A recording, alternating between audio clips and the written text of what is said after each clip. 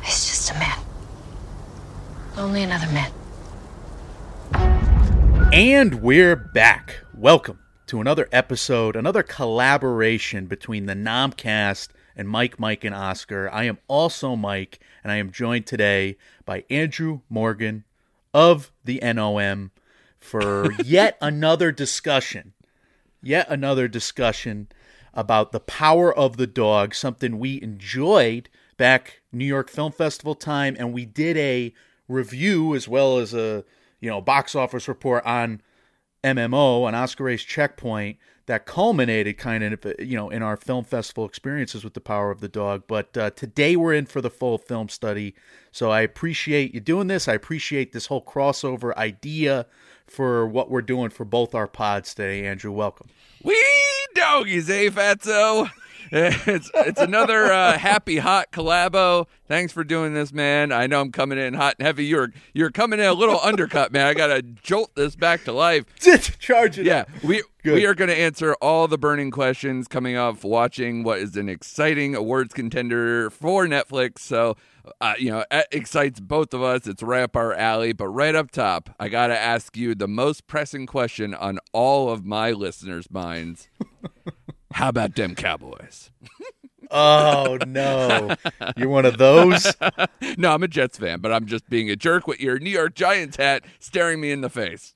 That's right. I deserve it. It's the crosstown thing that we continually bring up as often as possible on this Oscars podcast. Mike and I, you and I, exactly. We can't help it, but we're fanatics, and that word makes sense.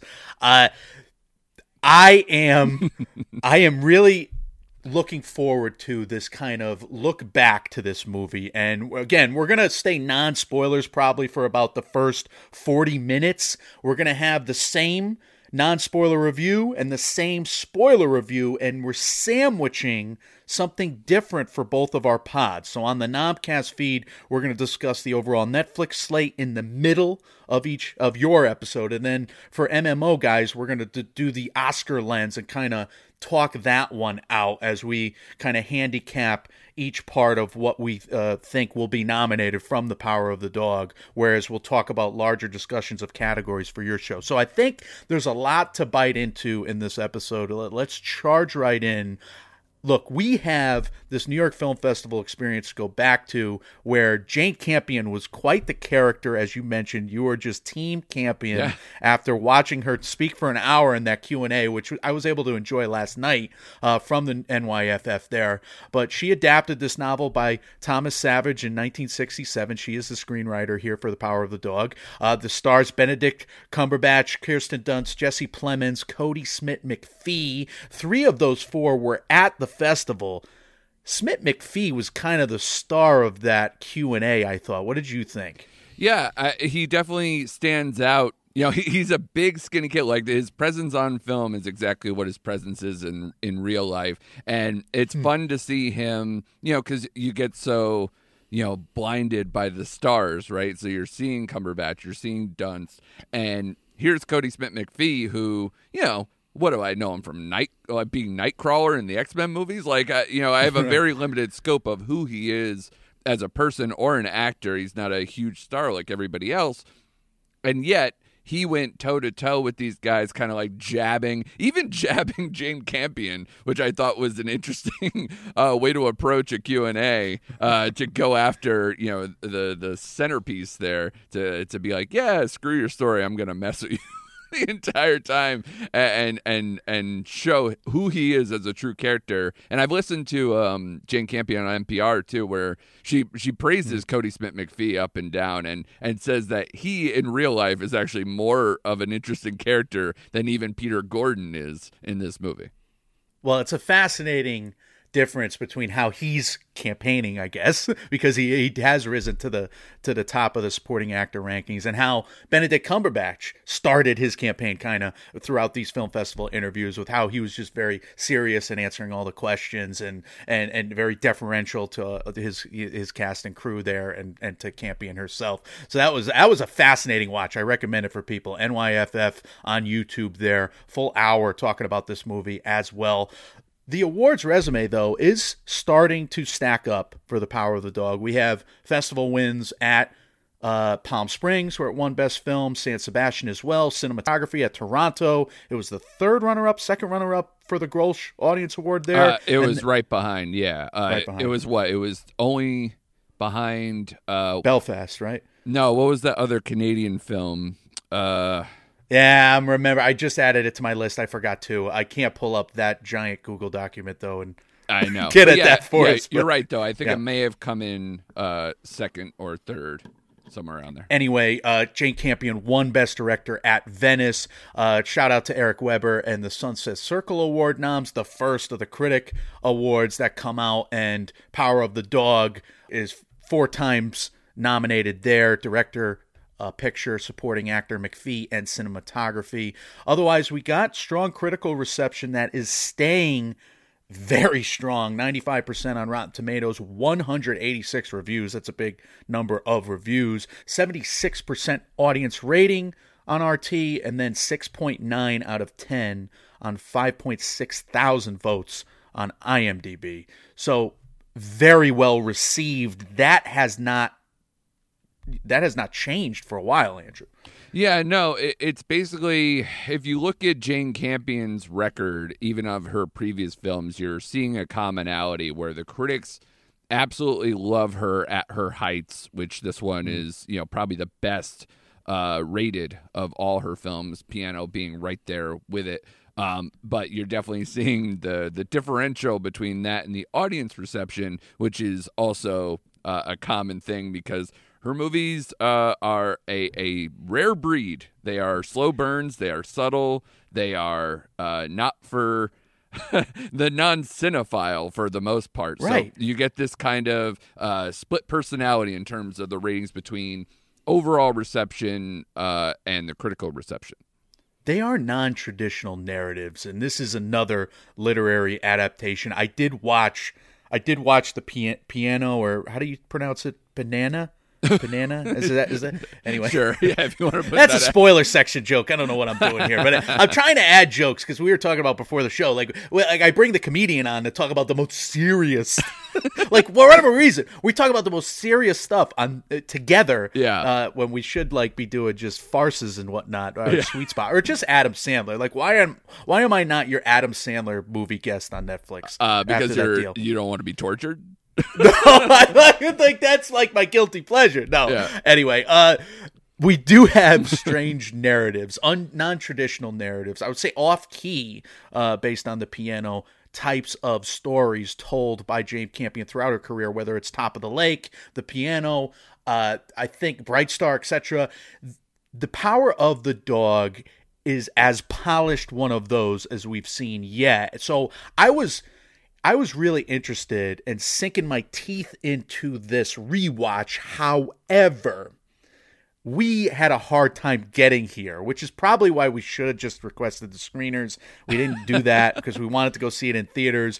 But, dude, I had a 90-minute commute to this theater that is only 35 minutes away from me typically. Yeah. It was a 35-minute drive home. I wanted to get food beforehand because it's a nice little beautiful spot where there's all these restaurants. I got it afterwards. I didn't deprive myself of that. My fans are very happy for me in that regard. They're not surprised. But I was hangry watching this movie, so that affected me.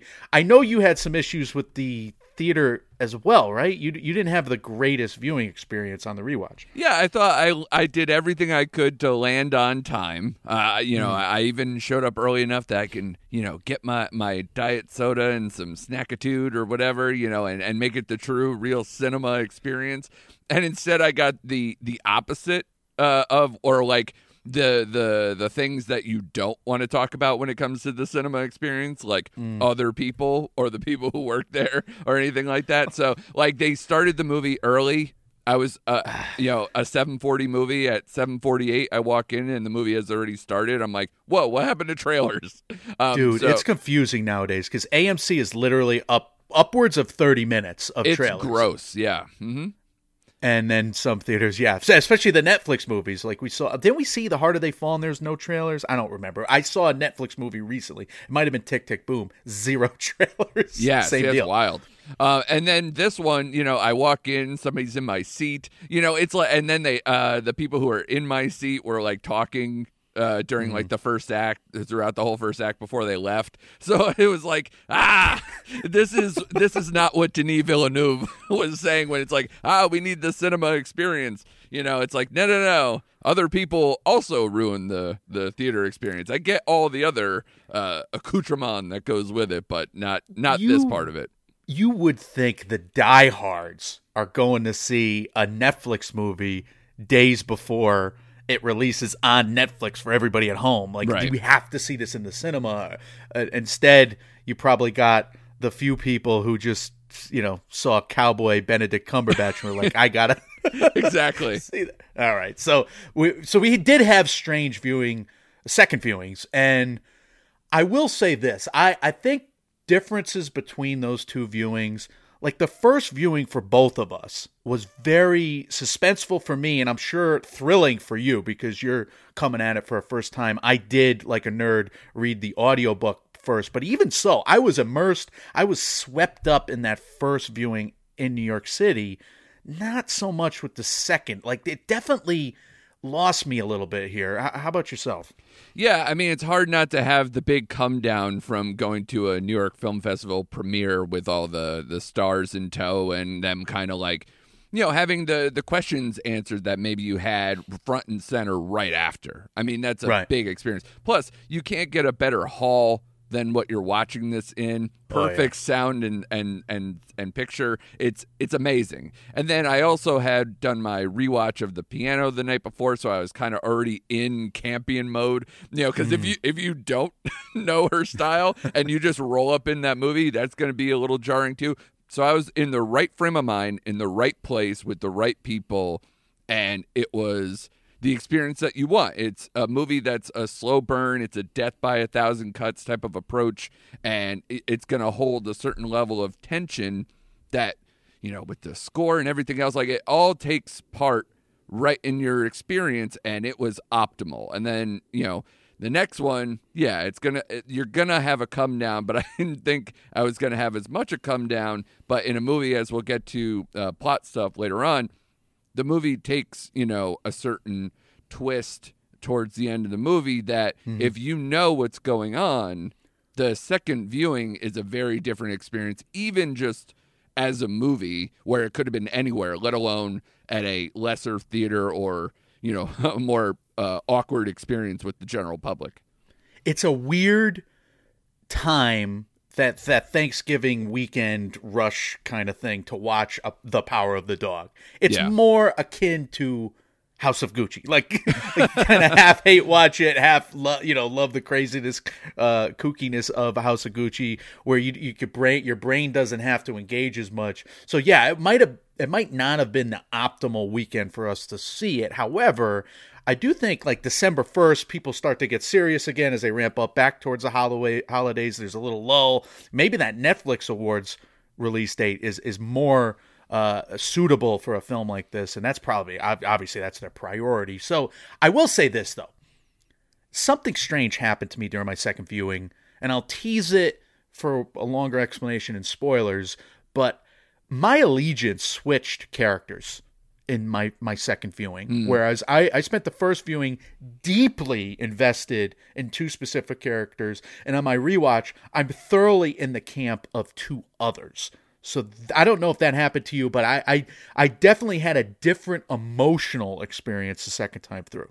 Yeah, I think that's true, especially knowing what you know after knowing the full plot. And I mean, you even had it doubled down, like you said, where you did the audiobook experience too. So knowing the full plot and going through it, it's interesting even more to me of your permutations. But it makes sense even as a person who came into the story cold the first time that there is a switch stance because you no longer have certain fears or tension that you thought you did in the first viewing of it. So now your analysis changes stance, and we can get into that in more specifics later on. Absolutely.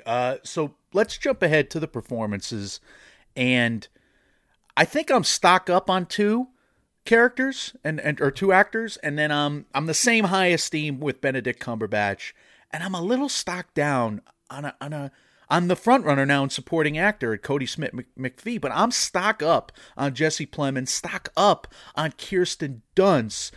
You got your own kind of stock up, stock down foursome here.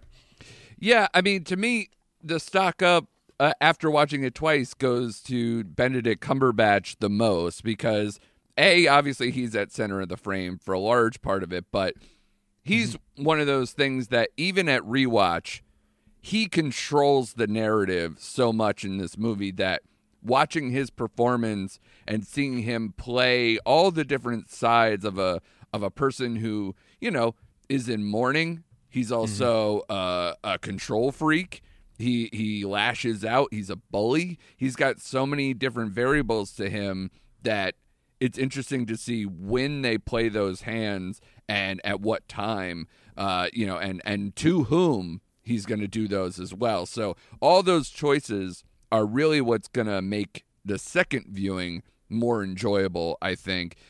Jesse Plemons, I think he also gets a little stock up, but I still don't. Some people are putting him in the race. We'll get to Oscar Lens stuff later, but I don't know if I see that quite yet. But for this, though, I did think the nuances of his courtship in the early going definitely make the movie stand out, or at least be more him than maybe later on in the movie. And then, same high esteem for everyone else practically. And Cody Smith McPhee was probably my more high esteem from the last time, mostly because I didn't see him coming and I didn't know him much since he was a boy in The Road, like way back when. Like I don't have a great grasp on him as a performer. So that speaks to his abilities, right? Because I mean, if we looked at his IMDb right now, I'm sure there's like you mentioned The Road. I'm like, oh yeah, and you mentioned something he did before, and I was like, oh yeah, yeah, he's Nightcrawler. Okay, he's kind of hiding though, so it's exactly. A very different feel for this. So it makes him stand out. So definitely between his very good performance and obviously his role in the film, the first viewing is going to be a little more higher up. So I still hold them in high esteem. Same with Kirsten Dunst. And absolutely agree. I think we both agree. Why is Thomasin McKenzie in this movie? Why is she here? It's almost like she just said to Jane Campion, I'll do anything for you. Because big part, small part, I'm a huge fan. I didn't listen to any of her interviews around this movie, so I'm wondering if that's the case or not. I'm going to have to seek that out. But she does make the most of one particular scene that I'll mention in spoilers, which I'm very happy for her. But I mean, she's a huge star now; she's blowing up, so it's cool to just have her in this ensemble. Yeah. I will say Jesse Plemons, I'm noticing more of the subtleties in his performance, so I'm more in his camp with this movie. Cumberbatch, I think the dimensions of his character are becoming more clearer to me, even though he was like this monster in the first watch. Second watch, I'm kind of studying him more, whereas I'm not studying Cody Smith McPhee's Peter character as much. So it's fascinating how that happens, and it's very cool how Mike and I set up our schedule where we kind of come back and rewatch these for 3 months. And we do go on these roller coasters where we start to, put the microscope on one performance or another. So that's a fun part of our year. And I'm kind of psychoanalyzing myself now on how I watch these movies, and we have all these meta jokes. This is a very meta podcast so far. We're referring back to the last episode a month ago, and it's almost like a Mike One should be here. He wishes he was here, folks, by the way. I didn't mention that at the top of the show. He came down ill, and then he just couldn't squeeze in the viewing of the movie, and I don't blame him. I think I scared him away, by the way. 90-minute drive. Poor guy. It's like he can't go sick and 90 minutes. It's just not, in these times, it's not even responsible. So, for sure. All right, let's dive into production values for a minute. I have two standouts that I still marvel at. Number one, cinematography. I didn't realize this was New Zealand, but it is New Zealand as a stand-in for Montana. I don't know how Ari Wegner gets so much in focus. Like, she has the moving herds, and typically a typical cinematic focus, you got a focus adjuster, right? There's a whole job for that, Sure, maybe yeah. 10 jobs for it, where someone else is pulling the focus for her, but she gets the wind. You see the mountains behind particular characters in some shots, and you see the wind moving on the mountains. You see the sunlight. You see all of it in this fine detail. And then you know in other scenes you're seeing almost every inch of Benedict Cumberbatch. It's really something to just drop your jaw. The cinematography on The Power of the Dog. Yeah, Wagner was also in the Q&A at New York Film Festival as well, and they definitely talked about the painstakingly long process it was to scout locations to match the vision that they had for this film. And I agree, it completely paid off. The vistas, I mean, if people were in love with kind of the nomad land of it all last year, with these giant, vistas that they like to do in the perfect lighting and all that stuff, you're getting the, New Zealand as, Montana ranch version of that, where you're getting perfect lighting, perfect times of day, like you said, tons of things in focus, almost in a I used to marvel how Spielberg's movies early on could do that a lot too, and I agree with you, that is incredibly impressive. But this is not watching City Slickers. This is getting the full on version of what it is to capture a 1920s ranch, while also making it not only just beautiful and informative, but also match the tone of the movie and keep things interesting when it easily could be something that seems repetitive and flat.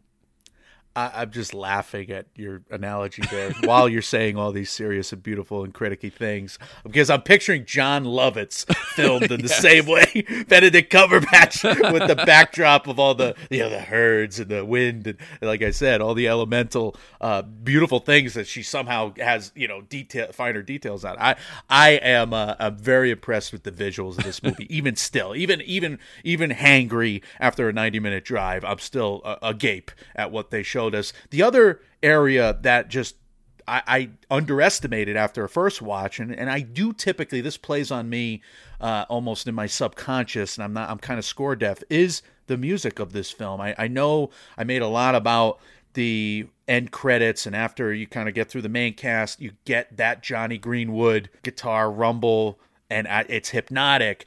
But there's so much more here. There's a Spotify playlist that I've been listening to, all the instrumentals. Like, I'm going to hear the piano melody on my deathbed. I really am. Yeah. From this movie and from The Panana. But I think there's so much more he's doing to kind of craft these scenes and to tell this story. And you forget how much music any movie needs, but especially something like this where it really is a test on your psyche. Yeah, like I mentioned, Campion's films rely on this a lot because she likes to do, slow burns, very subtle things to build tension or to slowly build the narrative as you're getting more of an explosive ending of what she likes to do, much like kind of like a classic thriller. And this movie in particular, the plucky guitar with the haunting, sharp violin layered over it, it matches the film brilliantly because it conveys, this kind of time-accurate Americana mixed with, the rawhide rope tension of more of the orchestral additions that Johnny Greenwood puts in there. And I definitely like the blend, and I like definitely when they hit those more intense, almost nails on a chalkboard trying to hit you moments that definitely work in this movie. I think when we go back to looking at this whole era of films, we're going to mention Johnny Greenwood as a transition from kind of the typical big orchestra feel of all these studio movies and getting, Paul Thomas Anderson scores from There Will Be Blood towards this kind of new sound that we've been getting, and these unique sounds and these unique scores we've been getting. And a lot of Netflix movies, for that matter. The passing score is something that I'm going to remember. That flutter on the piano, yeah. I'm going to remember forever, I feel like. So I'm a big fan of Netflix scores this year. I hope they get nominated. I hope Greenwood gets in here. I hope he doesn't get cannibalized. We'll talk about it in the next two segments. Yeah. I'm also stock up on two more Costume design, I felt like I noticed more of the detail in that. Just the gloves that they feature at one point, the chaps was probably something I always noticed because people don't wear chaps anymore. Yeah. By the way. Yeah. But the coats and the dresses. I am now, but yes. Yeah. You, as one would for a podcast. Trying to be in character, just like, Benedict went full meta. I got to do the same thing, Mike. It's just who I am. It would depend on the chair, though, for me, I think. Anyway, I'm all about the production design and the costume design after this rewatch. Yeah, I'm into it. The costume design, I didn't feel the same as you. Because to me, cowboy up. That's what they're gonna do.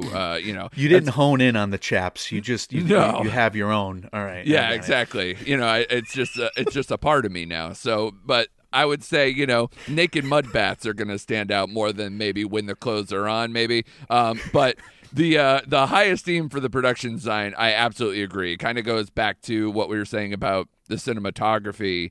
You can't get that if you're not doing hand in hand with the production design. And it's so hard to make a sprawling 1920s cattle ranch seem distinct from scene to scene. And they definitely did that because you're trying to paint a picture of kind of almost this family that seems very fractured in a way of them trying to, him especially, Phil Burbank, trying to downplay his education and his wealth in that family and their esteem while also having it be a cattle ranch and all the things that come with that. And then the subtle complexities of what Phil kept behind from Bronco Henry and even the piano stuff and everything else, all those rooms, everything seems very distinct, and you don't get that without the production design here.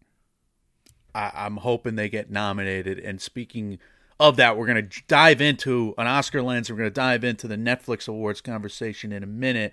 I do want to remind folks that we will have different middles to this episode. If that's a pain in the ass, I apologize. We're trying to figure out how to do the crossovers for these, movie review type shows, but we are going to do an MMO style Oscar lens. We're going to focus on The Power of the Dog for my show, and for Andrew's show, we're going to do kind of an update to the ongoing conversation we've had on several different stops along the way of both our podcast feeds where we've talked about the Netflix Big Three, what their award slate's going to be. We're going to dive into a couple different categories there, like international feature, documentary, animated as well. So, I guess the last question I would have before we dive into both of those segments, and I think you'll play a promo, but we want to recommend this movie to people, even if they don't have to travel 90 minutes, for instance. But what would be the ideal setting for you in watching this movie, or the ideal mood? Is it a Tuesday night movie for you? Is it a Wednesday? I'm always curious to ask people this question.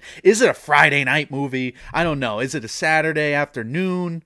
When would you recommend, like, your brother watch this movie, or your parents or your friends? Yeah, I would say, especially if you're unfamiliar with the style of Jane Campion and kind of how she's going to play this movie, I feel you need to tune the world out. So whatever day you're doing that, if it's Friday night and you're trying to watch it with a bunch of different people, don't do that. Don't do that. Watch King Richard, watch Belfast, watch, Tick Tick Boom, watch some kind of crowd pleaser, get all your jollies off that way. However, this movie is not that. This movie is full concentration, immersive experience that you need to kind of just hone in on the details and follow the story without, kind of losing focus. So don't second screen, don't do any of that. I recommend that for any movie, but definitely not this movie, because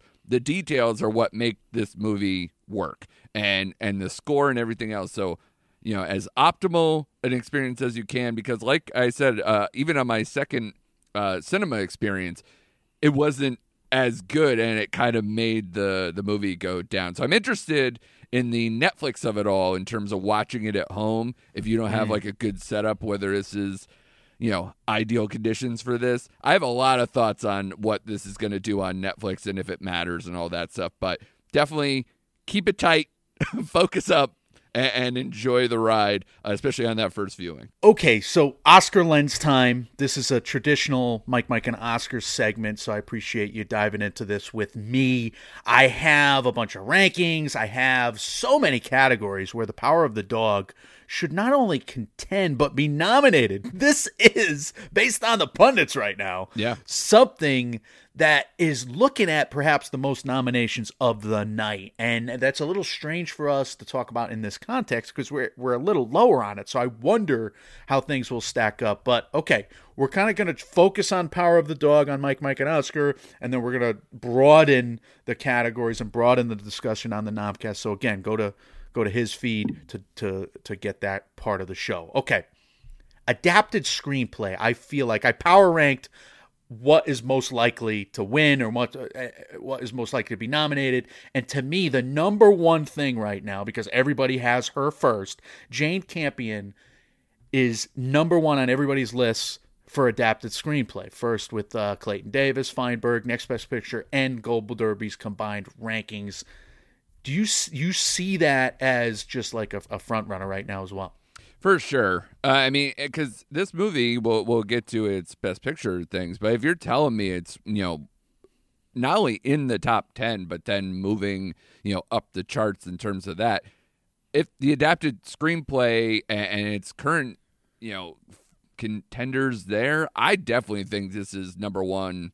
And you're seeing it right now across the board. Right. It is definitely a number one contender with that. We've talked about kind of the choices that they made in terms of the adaptation itself, because you did the audiobook, which we'll get to maybe more in spoilers, but some of those choices are absolutely necessary to what make this movie work. And I think that definitely it puts her in a higher tier as far as that goes. I think she absolutely has a shot to win it. I think she's the confirmed front runner right now. However, I do think it's a good year for adapted screenplays, and it's a higher profile year for that category. Mike and I always talk about composition awards. Where do you give her credit? Like, she could win director instead of adapted screenplay, even though, like you said, her prowess could be something that is, most awards worthy in the writing category. I don't know. It's fascinating to discuss this with Mike every fall, or every winter, I should say. It is the confirmed frontrunner, though, so that's one tier. The next tier, I would say, are contenders, obvious contenders based on the punditry. And I did this from consensus top threes on everybody's fives right now. So supporting actress is my number 2 power ranking. That's Kirsten Dunst. She's first on Gold Derby, Davis, third on Feinberg, NBP. She has 10-3 odds, tied for second best in Vegas, or second strongest in Vegas. I think supporting actress is gonna get more crowded, and there's gonna be more variance just based on what I've seen thus far. It's hard for me to say that Kirsten Dunst's performance is on another level and should be like a front runner necessarily over the rest of that field that we'll talk about more on your show. But did you see this performance? Does it strike you as just, oh my God, this is she's going to be up on podiums?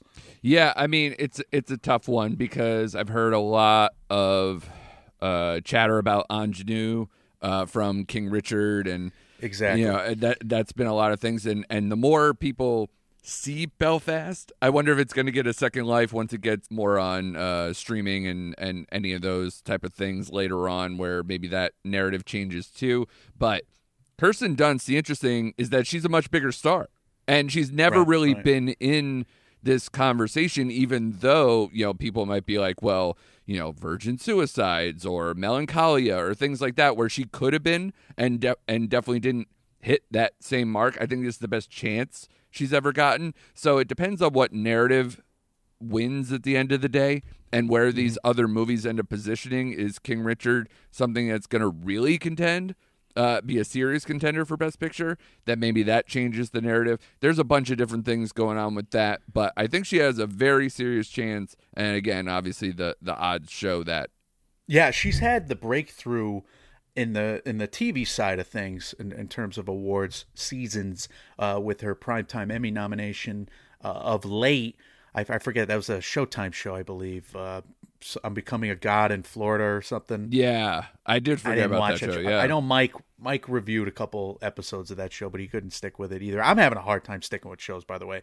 Just it is what it is. Like, I can't even get through Squid Game, which I know I shouldn't even say that. But like, why? But it's just too many movies. So that's I know. a good thing. I'm in the same boat, buddy. Anyway, I'm a Netflix podcast. I haven't watched Squid Game, so you're right in my camp. All right, so I'm glad we're finding a lot of commonality thus far. Yes. I don't know that always happens, but we're definitely finding it. I think Jane Campion is probably number 3 on this list. So Kirsten Dunst number 2. I'm hoping she breaks through on the film side, like the TV.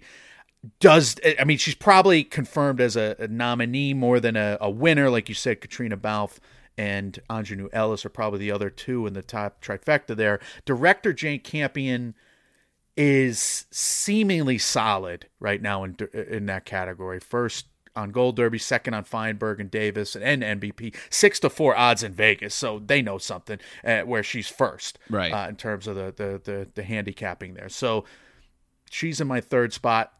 Benedict Cumberbatch seems like a solid nomination right now. Second on Gold Derby, Feinberg and NBP. Third on Davis, plus 1,000. Second in Vegas.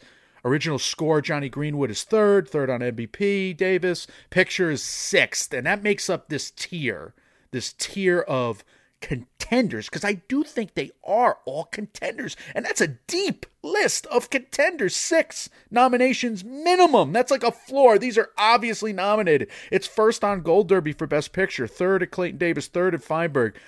So do you see a movie like this and it does stack up for you in that way? It's just the artistry is off the charts, even with our nitpicking second watch, our hangry second watches? Yeah, Mike, I'm already in a different level of grief from you. Like, I shouldn't be, but I'm already like 6 levels down or whatever. So, because I've been in this seat for the last few years where it's like you get really excited about a Netflix movie, they get a ton of nominations, and when it comes to wins, we go, well, that didn't go the way we hoped. And Bridesmaid, never a bride right now. Yeah. Right? That's where you're at. And there are a bunch of categories where you can go, I can see them not pulling that out, but they have a shot.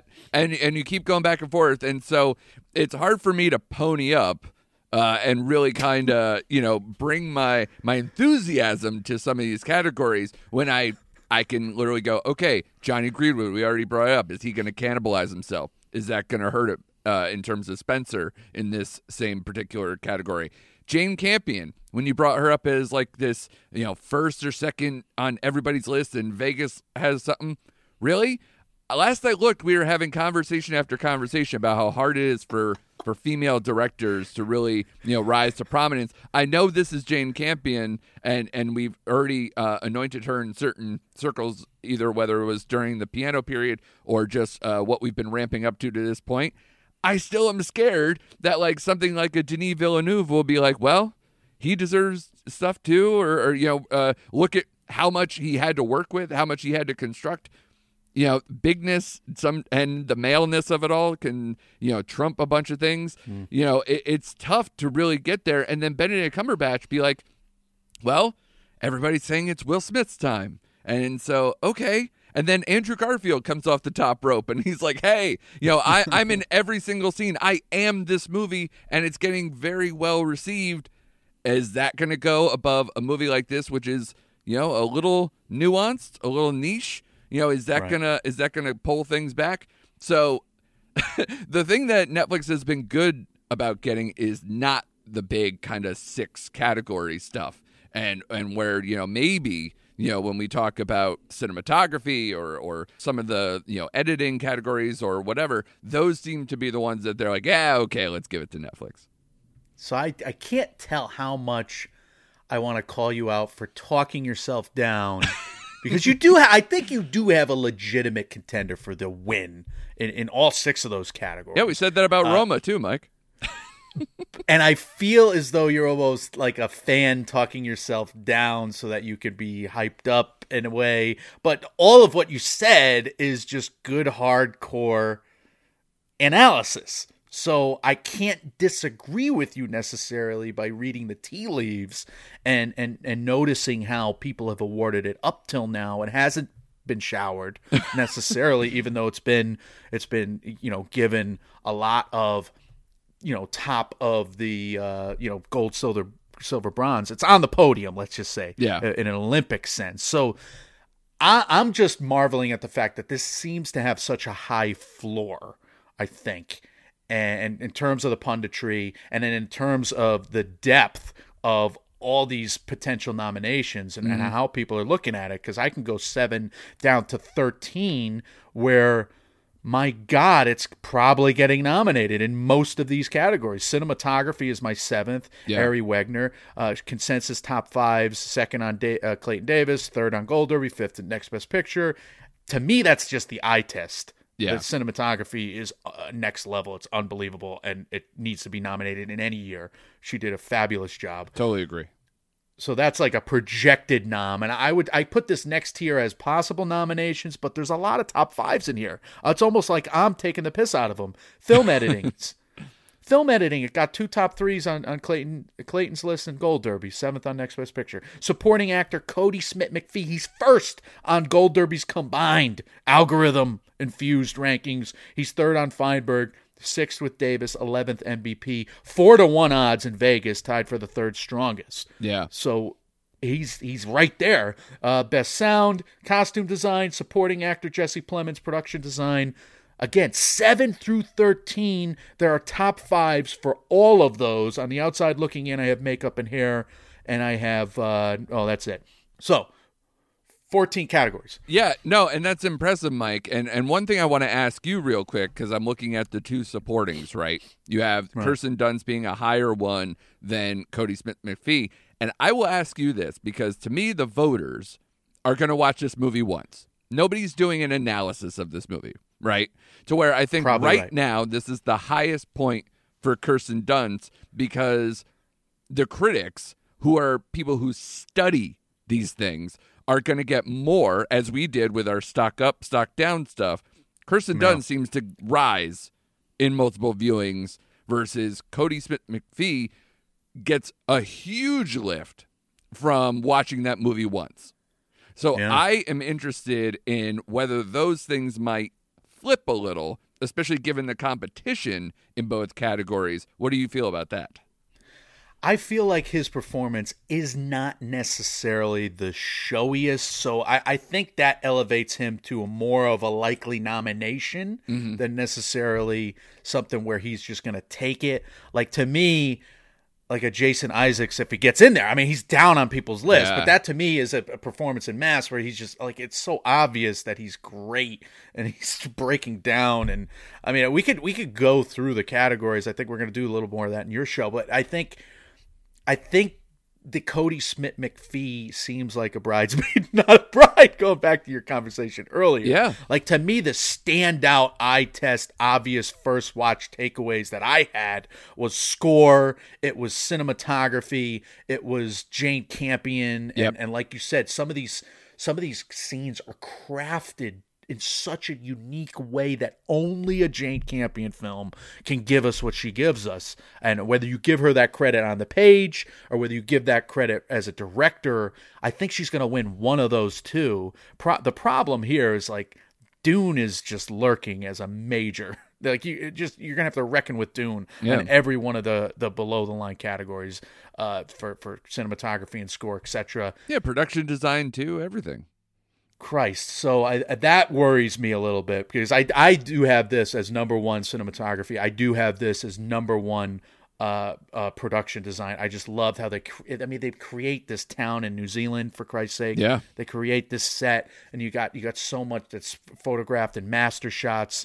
I'm always a huge fan of that, and again, you can argue the same thing for Dune. Like, they put this fantasy world in the middle of a desert. Yeah, so would you be surprised if this film did exactly what The Piano did in 1994 with 8 nominations and 3 wins?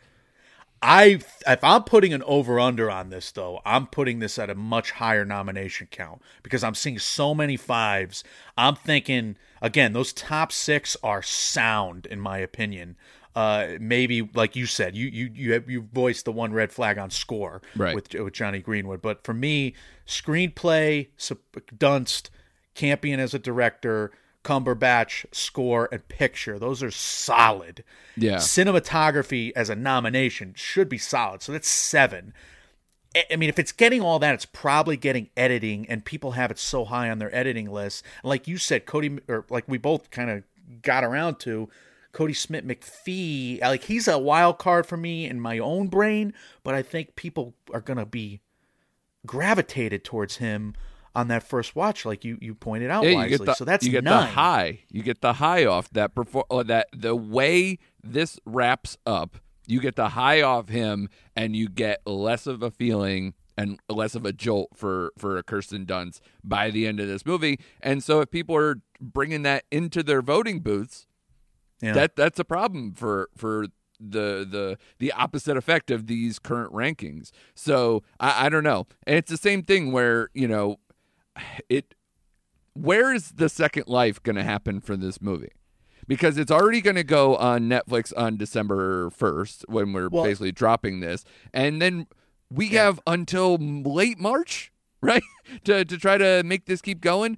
We don't have things like, the Golden Globes or some of these other ones where it can get a little late life. I'm very concerned for a movie that's so niche and subtle and everything else that's it's gonna need another boost later on. That I'm wondering where that is and how it can get there to really start to see that these nominations can turn into wins.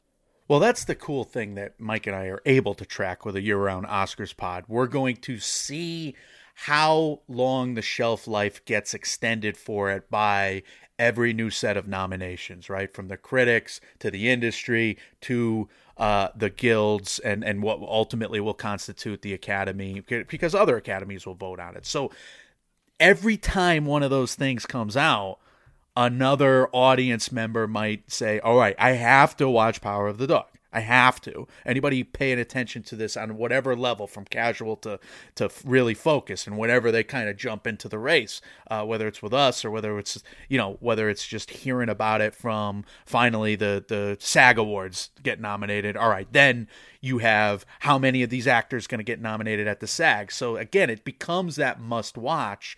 Like, if I'm going to be invested in this award season, I have to watch Power of the Dog. Right. And I think I would second that. I think people want to watch this movie this year, engage with this movie. So that's where, like, to me, like, I think that next wave, like, I would put the over-under on, like, 11 almost right now. I'm crazy. I'm looking at the field right now, and I'm seeing a year that's, again, a little diluted from, let's say, 2019. I'm not gonna talk smack about it necessarily. I think it's a much better year than last year. Little diluted from 2019. So this movie may not necessarily have the huge contenders going against it, where it might have been more art house in its niche taste in previous seasons. But with the names involved, Jane Campion involved, we know the Academy respects her. I think it's going to be a big nomination getter. And like you're saying, is it going to be the winner? Well, Oscar's Puzzle Theory in my brain is just screaming adapted screenplay, like it seems to be for these other pundits. And then the question becomes, what else does it win from there? It seems like they could slot her in screenplay, or they can slot her in director. It depends on how much the Villeneuve, like, what is Villeneuve? What did he prove? Or does Kenneth Branagh take all the big awards? Like, Mike and I got a lot to talk about. You got a lot to you got PTA to come. You got Spielberg's West Side Story. You got a bunch of stuff still hanging out there, and Guillermo del Toro too for Nightmare Alley. There's a bunch of stuff that we haven't seen, and even I don't know this to be completely true, but what I've heard thus far, but like Being the Ricardos, is that going to be an Oscar bait that works? Is that going on too? But to me, okay, you don't think it's going to do what The Piano did with 8 nominations and 3 wins, but it does have a little bit of Roma feel, where we said, hey, a weaker field. This has the best chance to win Best Picture. It was critically well received all over the place, and yet at the end of the day, we green booked it. Right? We green booked it. So what would be the one that's going to take over? Because Green Book, again, a crowd pleaser that won the Audience Award at Toronto, I believe. And, that kind of bellwether, I know there's a lot of factors, but that kind of a thing.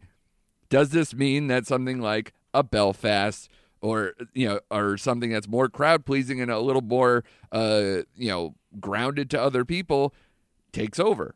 At least at as far as best picture is concerned, let alone the other stuff. I think it will be recognized if you take the Roma route, right?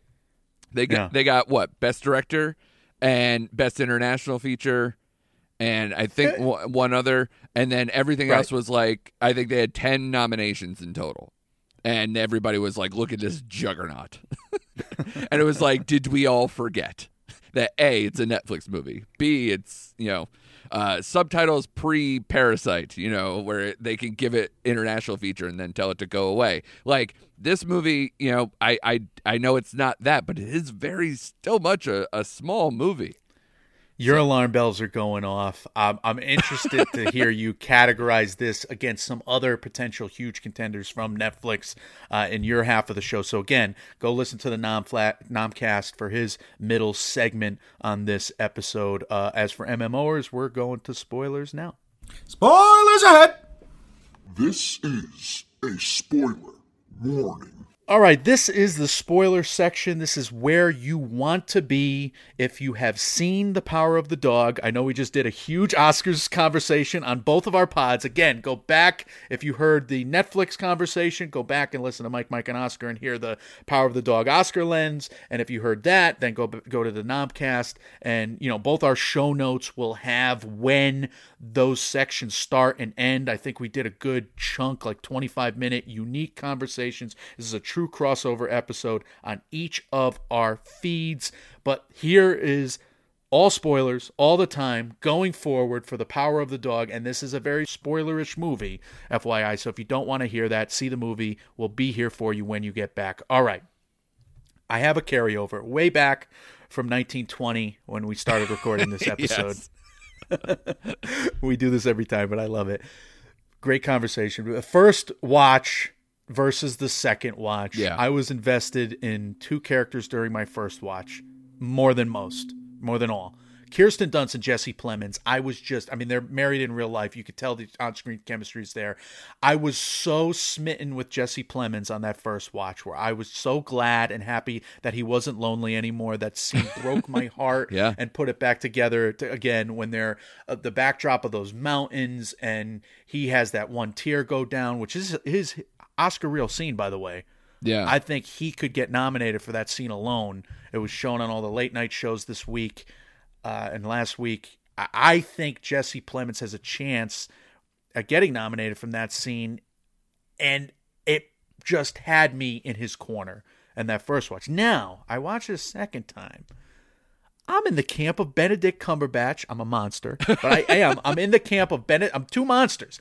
I am just like a tractor beam, fascinated and empathetic towards both Benedict Cumberbatch and Cody Smith-McPhee's characters. So my second watch, I'm trying to carve out and understand all these dimensions because they're horrible. They're murderers. They abuse animals. Why would I ever care about a character who abuses animals? Right. But he does. He scares the horse. And a good guy, I don't want to watch the stuff in the movie, but at the same time, you're so heartbroken for him and his love lost and the big secret that he hides. I have no idea. Are you in this are you more fascinated? Are you more drawn to those characters? How did you deal with your second watch? No, it makes a lot of sense because, you said that you, in our text conversations that we were having, that, you felt complete sympathy for Cumberbatch in Phil's character the second time around. Wow. And what's wrong with me? Well, no, because I've kind of felt this myself, and I've also kind of seen it maybe pitched around, because in the first movie, you're following the plot, and you're following this story of what to make of Phil and his just monstrous personality, his overwhelming just sense of, wanting to control his environment, to torture people. Gaslighting was a big conversation in the Q&A after, New York Film Festival premiere. Yes. And this is one of those things where you don't want to root for this guy, or you don't want to make him more well-rounded. However, now that you know how this movie ends, spoiler, we are in, Phil dies. Phil gets his comeuppance for that attitude. And now, as you're watching the second one, you now know that Rose and George are happy and healthy-ish for as much of an alcoholic in recovery is. For their sakes. Yeah. And then Peter makes out okay as well. So now your focus should be on the intricacies of how they position the second half chess match between Phil and Peter. And actually, that's exactly what we said during the text was, you were kind of waiting to be re-engaged like 90 minutes into this movie, that you kind of jump back into this thing after watching it, multiple times or listening to the book, so you really know the story. So when does the story come alive again? You seem to think in kind of like the last third. And to me, that's when we're seeing Peter reemerge. So when Peter reemerges and we know where this is heading, we now get to go and see the little intricacies of how that comes about. And now that we know the backstory of Phil and we've gotten it for a second time now, we start going, was he so unreachable? Could he have been reasoned with, without manipulation and subversion and ultimately killing him? Because he's a man in mourning. You see all the Bronco Henry stuff. You see all his stuff that he kept for himself, these memories, taking a bath with his bandana or his shirt. Like, you're seeing all these things that make him more complex than what he is. He's kind of putting on a facade because not only is he, also, spoiler, secretly gay, but now he's also mourning the loss of the one person who potentially understood him. So you got a lot to deal with there, and he's lashing out. And are you supposed to feel, okay with a guy who has that behavior? No. And that's why you're fine with how the movie ends. But when you rewatch it, you kind of start to maybe change the conversation. You engage with the tragedy of it all. And it's because it's unmistakably sewn into the fabric of the film by Jane Campion and by Thomas Savage, into the fabric of the story, because Thomas Savage, this is true to life for him in the sense that he is openly gay in retrospect, but he was closeted back in the 1950s and 40s when he was writing this, to the point where, like, the pain of this secret and the self-loathing of it back then destroyed so many lives. The trauma of his Phil's Love Lost and Bronco Henry, and how it's dominated the way he lives, to where he's just kind of living on in tribute of this man he loved. To the fact that he can kind of rekindle some weird parallel of that. It's never, like, when you rewatch this movie, there's no pedophilia in here. There's no abuse in here beyond the mental and psychological and verbal, which is, of course, very important. And he does bully the child. Not the child. I mean, it's a college kid. How old is he? We don't know. Obviously, the actor is older than the character. But they don't cross those lines. And that going into the rewatch. So... And I'm rewatching Phil, and I thought he does behave honorably. He's not like the slimy guy seducing the boy. Right. At least that's my second viewing rewatch. Because even in reading the book and watching it the first time, I'm like, oh, this is getting slimy. How far are they going to go? He's too young. That's where my concerns lie. But here I don't get that. So you see the complete breakdown and destruction of Phil's life. And you see the total disconnect he has from his brother, and how hard he takes that, and how much that breaks his heart, and how much it worsens his behavior. He lashes out because he can't connect with anybody. He's got a bunch of yes men, okey doke, laugh along with him because he's the big boss. Employees. He's got a mother that in the book he basically banishes, a mother and a father. They banish them to an old folks home so that he could be the head honcho on the ranch, their childhood ranch. His brother is so, like, to the point where he can't even speak to people because he's so browbeaten by Phil. And I mean, there's no wonder they have this disconnect in relationship. But this movie how we see the process of Phil coming back to life based on this relationship with Cody Smith-McPhee's Peter character, how they both see the shadow of the dog, the barking dog, on the plains, and how you don't know how much Peter's character is engaging with it in genuine fashion or as a calculating serial killer. So that's kind of a question I have for you throughout this plot line. Do you feel like he's more premeditated on second watch, and maybe that's why you start to get shudders at that character on rewatch, to where he goes down a peg or two for us? Maybe we're afraid of him in a way.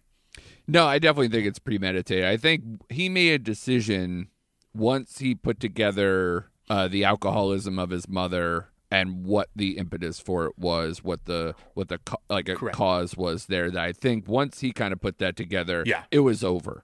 And there's a very clear causal relationship shown by Jane Campion between the party that goes just devastatingly wrong for Kirsten Dunst's character of Rose, and the reason why that goes so wrong, it's because she was psyched out by Phil, and more than that. Yeah, for how much I keep saying the words like subtle with this movie, it more goes back to me saying it's a death by 1,000 cuts. I don't think anything is incredibly subversive or off the beaten path enough. I think this is a very straight story.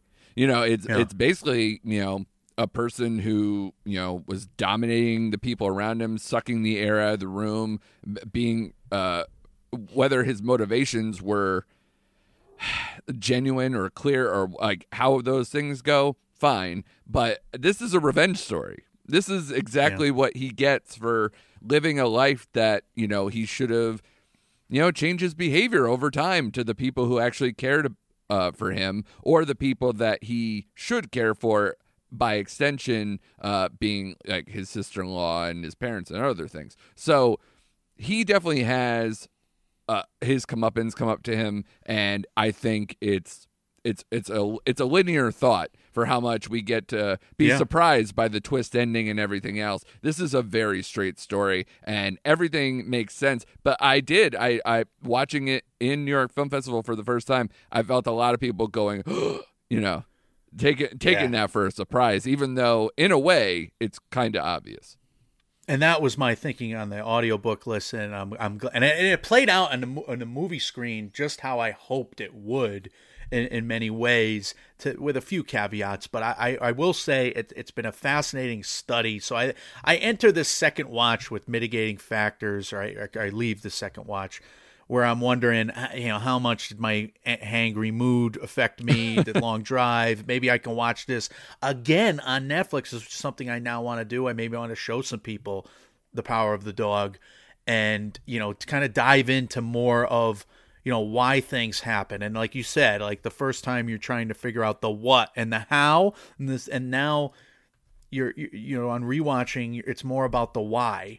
Yeah. And I won't spoil the book. I was talking to you. I wonder if I should spoil the book. So sorry, I spoiled the book for you, but I won't spoil the book for our audience. There's more motivations for why things happen in the book, or different motivations, let's say, because there's a lot of motivations here. Yeah. And I will say Jane Campion does a wonderful job with Kirsten Dunst's character in the B story versus the A story. The B story winds up being Plemons and Dunst, and the A story, of course, is, and it's set up in Act 1. I mean, the most terrifying scene in Act 1 is this kid with those flowers, those paper flowers, at that table getting made fun of, and how much is he going to get bullied in that scene? Yeah. And it was just, it really broke my heart to see that happening. And you could see how to, like, Phil's wondering how far to push it, and he has to push it for his chorus of idiots because he's being the tough guy, and you see how isolated he becomes after that. That's the thing. Like, this movie is moral in the sense, and it's from Thomas Savage's perspective. Like, he doesn't just hate himself for the taboo piece of his identity. He hates himself because of the way he acts towards people. Yes. And I think we've all felt that. So this becomes kind of this tragic, incapable story of, or a story. So this becomes this story of characters who are incapable of forgiving one another. Yeah. And there's no forgiveness here, just like there's, I don't know, I think it mirrors our society today. There's not enough forgiveness in general. People will condemn others of doing such wrong that they cancel them, or that they cancel culture. Like, this is where I get mad at cancel culture, even though I think cancel culture can be a necessary evil in many an instance. Mike and I have talked about that at length on our show. But it would be better if people could understand and forgive, and that probably is the way to go. I mean, again, maybe it's my religious upbringing that brings that up. But this movie is so sympathetic and empathetic on rewatch to the character of Phil. Yeah. And that's why, like, I felt so good coming out of New York Film Festival, where I did a Sorkin-esque walk and talk with my friend who was with me, where we did a 30-minute walk back to the train to break down all the different motivations, because there's a lot going on. And you're right. This person, by all rights, if you encountered Phil Burbank, in the way we see him here, you're going to think he's a monster, he's a jerk, he's full of himself. The words toxic masculinity have been in every interview I've seen about this movie. However, it's not that simple. It's like, because he's a man, he can get away with what he's doing. But in a way, his whole life is a lie. And because he's living a lie, he can't actually work out any of the issues that he has. He can't work out the fact that he's mourning, because he has to then admit to other people why he's mourning. And his relationship with Bronco Henry extends way beyond what they think it does. And even to his brother, where it's like, maybe you want to have a kinship together because you both learn how to ride from Bronco Henry, but obviously they can't even mourn in the same way. They can't even, share memories the same way, because they experience two different sides of the same man. So even just that starting point makes him going to be worse to his brother. He's going to be worse to the outside world. He's going to hate himself. It's complete self-loathing. And then you're just starting with that. And then it goes outward where, he's already lost somebody. So when the wife enters the picture, he thinks he's going to lose his brother, who's the only other person who might understand him on some level that isn't just the head ranch hand. So, like, it's got so much meat when you want to talk about it, which I think is why I loved it more coming out of the first thing, because I got all that out. And now that I got all that out, the rewatch was less tension, less to bite at. Right. This is actually reinvigorating for me, which is me too. Nice. I have to rewatch it again. But it's also, something to where, we're also 2 months further into the conversation around the Oscars, and that kind of moves things around the pegs too. I'll tell you this though, I am reinvigorated, like you said, and I don't know why. Maybe it's my sadomasochism, and maybe that's the problem with this movie. Like, I think what you want to gravitate towards is the happier things about it, and those scenes of catharsis are there. But they're negative. Like, it's such a soul-crushing tragedy that you feel the humiliations of the characters so much more precisely on rewatch. That's where I'm at now. Like, I feel for Rose. I mean, that first watch, I felt for Rose and how humiliated she is with the piano and the governor's dinner. But even on the second time, I feel that humiliation for Rose through her son Peter's eyes, because now I see him being defensive for his mother in that final act. That's why the A story and B story are so well intertwined in this film, even more so than the book, to where why. It's a causal relationship, like you said before. Peter kills Phil because Phil flies off the handle after the mother sells the hides, or gives away the hides, instead of he was just going to burn them because he's such a control freak. She defied his orders in that instance, and here he is in front of the son going off on her, and the son can only anticipate his vengeance because he has not missed an opportunity to take vengeance on anyone. as Peter knows all too well. So he fears for his mother in that instance, and it's a major miscalculation from Phil's perspective that he thought he had this son, a mama's boy, in a good and a bad way at that time, I guess, or regardless. You know, he underestimated the love this son had for the mother, and he, it's tragic. And it's the sad thought of, like, this was the one time he needed the hides. And why did he need the hides? For the rope. For the rope. That is for his bonding own with the boy. Right, because he's doing something genuinely nice. And so the tether between the two characters. Yeah, so again, you're talking about A story, B story, the complications of, Phil getting, intertwined in this gambit run by Peter because of past mistakes, and then also feeling for Phil because he's starting to actually turn around and do nice things, and being actually angry about something that you can actually be behind him for, which is sad. It's complicated and sad. So that's the thing. A lot of the best scenes are heartbreaking ones, and we kind of went through our lists in that regard. Do you have any other best scenes you want to draw attention to necessarily, or we'll go through a few worse here? I think we both loved the scene where Rose chases after Phil and Peter leaving together on their hike. Yes. I mean, that's a tough watch because that is her, I believe you wrote it as kind of like her Oscar reel scene, and that is absolutely true. The helplessness that she feels while also being a drunk, trying to run from the inside of the house and trying to stop what's happening. Her husband doesn't feel what she feels, so he won't even help her. He's just trying to pass it off. It's sad to watch. It's hard, but man, that is probably one of the better late stage scenes, especially from her. I'll tell you what broke my heart in that scene as well. I mean, her acting is spectacular, and if she wins, that's why. Yeah. But what broke my heart was Jesse Plemons defending his brother in that scene. I'm an oldest brother of 4, and it ruined me to see Jesse Plemons, after all he's been through with his brother.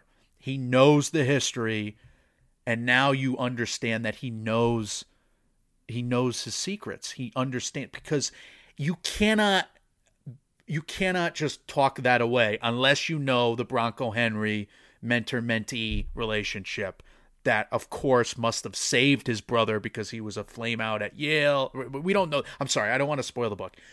The Phil character. Yeah.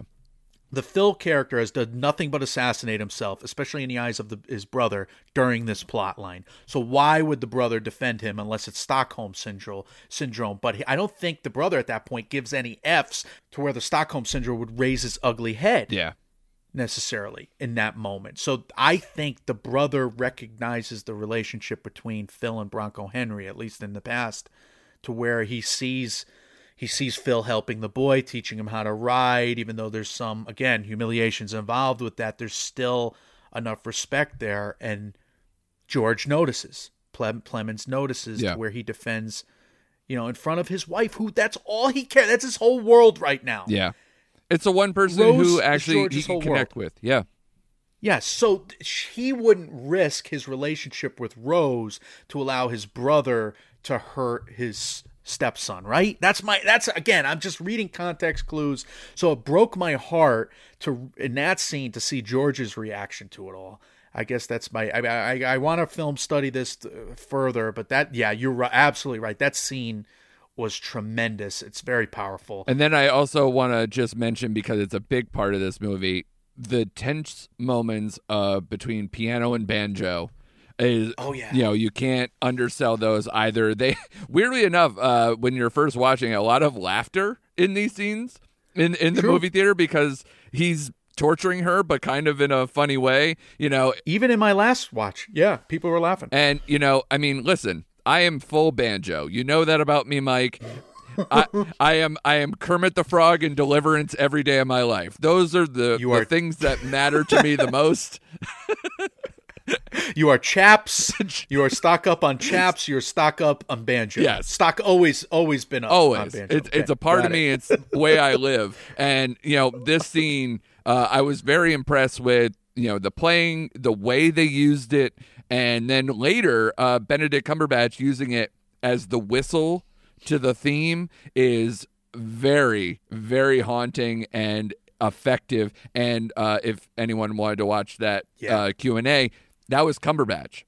He came up with that, and he kind of worked with that, and is from a guy who did the whole thing meta. It's a guy you could definitely root for with all the stories to say that's a best actor type performance from him. So those scenes equal that for me for a lot of the best parts of this movie. I love those pulls, absolutely. So those are best scenes. Let's end with a few worse. I don't love ending with worse, but I do think it's important to, mention. And if anybody is, listening to this before they've seen the movie, there might be trigger warnings. Maybe we should have mentioned. Well, I don't know if we mentioned it in non-spoilers. Now I'm feeling bad. But Phil scaring the horse, excruciating to watch. I thought we mentioned that in our 75-minute non-spoiler section at some point. But also, like, the bulls, the rabbits, like, this movie breaks my heart. And I'm not necessarily a bleeding one as much as Joaquin Phoenix, but I do have a affinity for animals, and this was. I mean, I go look at it's period representation of that time. It's life on a farm. It's life on a cruel farm. realities. Yeah, I mean, it is what it is, right? I mean, they're not hurting animals in real life, but it is on the screen, and it does break your heart. It's tough to watch. Yeah, and then add in a person who's trying to become a doctor and a surgeon one day, and you're adding that extra layer of creep, to some of these scenes, between dead animal carcasses or, snapping necks and or doing surgery. Like, there's a bunch of stuff that really gets you. And Thomasin McKenzie's reaction. Yeah, absolutely. Yeah, her one big scene there where she gets to jump back, which again, how gross it was, elicited a big laugh when they showed the bunny in the moment. So, again, because it's you either laugh or you cry about it, right, Mike? And that's the only two guttural reactions for a bunny split wide open getting its surgical part done when they thought, hey, cool, we have a new pet. No, we don't. So it's tragic, but absolutely, it's a weird movie. That's why I'm saying, like, the life of it on Netflix, I don't know, man. It's gonna be short. I could see people getting turned against the movie just based on that. In the Academy and otherwise, so that does factor in. I will say that the Bible verse inclusion bothered me at the end. It's on the nose. I'm not saying anything. Yeah, I'm not saying anything about the Bible verse. I'm just saying it's on the nose because it has the title in the movie. Right. In the Bible verse, "Deliver my darling from the power of the dog." However, it's the Family Guy thing. On the flip side of that, it is a prayer to God there, where someone hopes to keep people away from the rage of wicked men, the wickedness of men. I mean, I went to Bible verse meaning websites, and I got that interpretation. And my God, does that add a layer to this film? So it works thematically. It bothers me just to have the title and the saying in the verse. And why do you have to do it there? It's almost like they didn't find a time elsewhere in the movie to put it in. So that's wrong. I mean, I feel bad that Peter is trying to protect his mother from Phil's wrath there. You feel as though he is saying that about his mom. He's like, I pray to God that my mom won't get tossed to the wolves. But in that scene, it has the dual meaning of, here, Phil was tossed to the wolves his whole life. Yeah. And even though he became a wolf, he became, with this power of the dog, so to speak. I mean, we all have it in us, which again, speaking, maybe I'm projecting, but it feels like this movie is kind of just the audacity of the project to make us relate to Phil's character at all. Yeah, is a treatise on the necessity for forgiveness. Mike, I mentioned it when we talked about it after New York Film Festival. Jane Campion is a savage. Awesome. I love her. I was going to mention this in our final grades, but I'll start it here. Please, we're ready. She almost relishes. She gets great delight in having audiences squirm. Her audiences, she go, every single movie she does is a slow burn that is either a tragic romance or ends in some explosive, heartbreaking, gut-wrenching type of ending where you have complicated feelings. It's never like just relief. Or, it's always like, it ended, didn't it? It's just kind of like putting it in your lap. Like, here, this was hard to deal with, wasn't it? And that's what she likes. Look at the piano. I watched Bright Star last night. That movie is just, oh, isn't it great they're in love? Cool. Let's wait till he dies. And then we're just going to go, wasn't that tragic? And that's your movie. That's the whole movie. Technically, you're supposed to know that based on the who No, he I is. mean, it's in the description of Keats, yes. Yeah, But yeah. if, for a movie that you're trying to just follow, well, what's the angle? The angle is I love someone and then he dies. So, like, so it's like, okay, that's tough. So it's, and there's a lot more to it than I'm being very reductive, but that is Jane Campion, where she likes to, just twist and pull at you and just not let you off the hook at all in the most subtle of ways. But man, is it effective.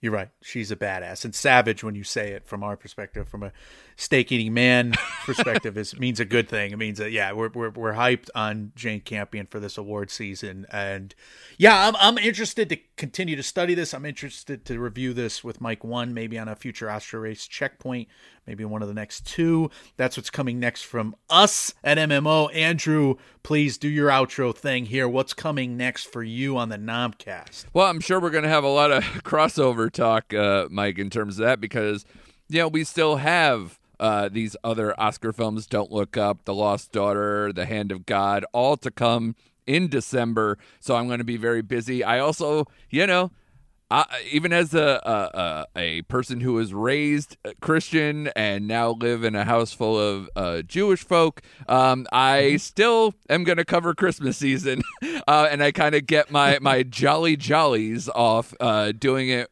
through the Netflix films. And boy, do they have a bunch of ones that are all in the top 10 right now. Boy Called Christmas just came out. There's a Shaun the Sheep one if you're into him. There's Robin from the Aardvark group there just did one that was released on Thanksgiving Day, I believe. And then, just Love Hard already came out and was in the top 10. There's a bunch of stuff. And so we're going to cover all of it slowly but surely. And I'm still trying not to get goaded into watching all of the Christmas Switch movies. So, those ones are... So, watchable, aren't they? Yeah. I think. Look at I'm envious of you right now because Mike and I's schedule has no room for any Christmas movies as far as I'm concerned. Right. As far as I could see, and it really hurts me because the last few years we've done a lot with Christmas movies and we've got playlists out there. But again, I keep shamelessly plugging everything in this episode. No, it's beautiful, man. I don't know why I do that, but I love doing Christmas stuff. I don't know where we could do it. We got West Side Story, Nightmare Alley, Don't Look Up, etc., etc. One banger after the next, which is why I think this season still could fill up. Cyrano, A Hero, etc. Yeah. It could fill up, and unfortunately, The Power of the Dog, it's out front, and like you said, maybe you're right on. Maybe it is a 7-8 nomination because a couple categories fall through, and it's such a tough watch. Yeah, we forgot to give grades. I'm doing such a bad job as a host on the way out here, but B+ 88 is where I still have. I might ding it a point, but I don't. I think I talked myself back up with you today. Where are you at? What rubric do you use here? What are you thinking? Yeah, so I'm in a similar camp. I think I started at probably like an 89, so I was a slightly higher thought than you coming out. I think that's festival high. It just added that extra point. Good. You know what I mean?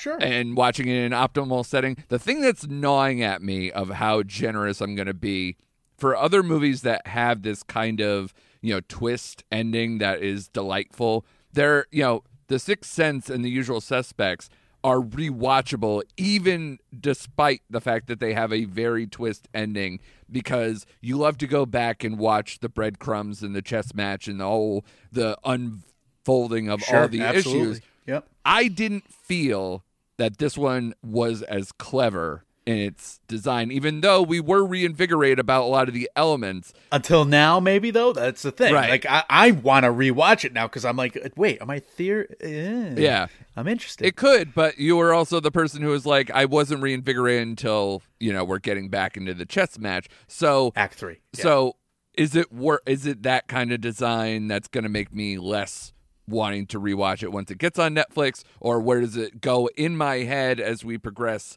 through award season? So I think I'm maybe in like, again, like you, maybe ding it down a point or two, maybe an 87, 88 versus like the high of seeing it in its optimal conditions at New York Film Festival.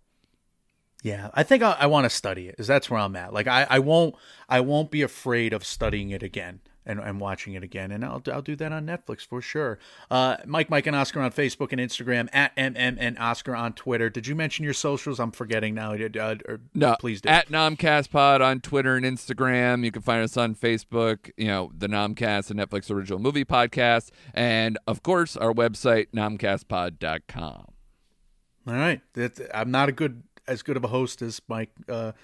Compatriot there, Mike One. I look forward to talking to him next episode, but I really appreciate you doing this, Andrew, and for both our pods. And Mike One, I really appreciate you editing this monster. Once again, how do we do that? Every time we do this, I'll shut up now. Andrew, please sign off for us. Yeah. Thank you so much for having me do this as well, Mike. And of course, as award season progresses, I'm sure we'll see lots and lots more of each other. And if not, listen to Mike, and Oscar, because they do a much better job than I do without the Netflix focus. So thanks again, sir, for having me. Now, I loved hearing your Netflix fandom on this episode too. Like the fandom came through. That passion that speaks to me. So it was awesome to hear.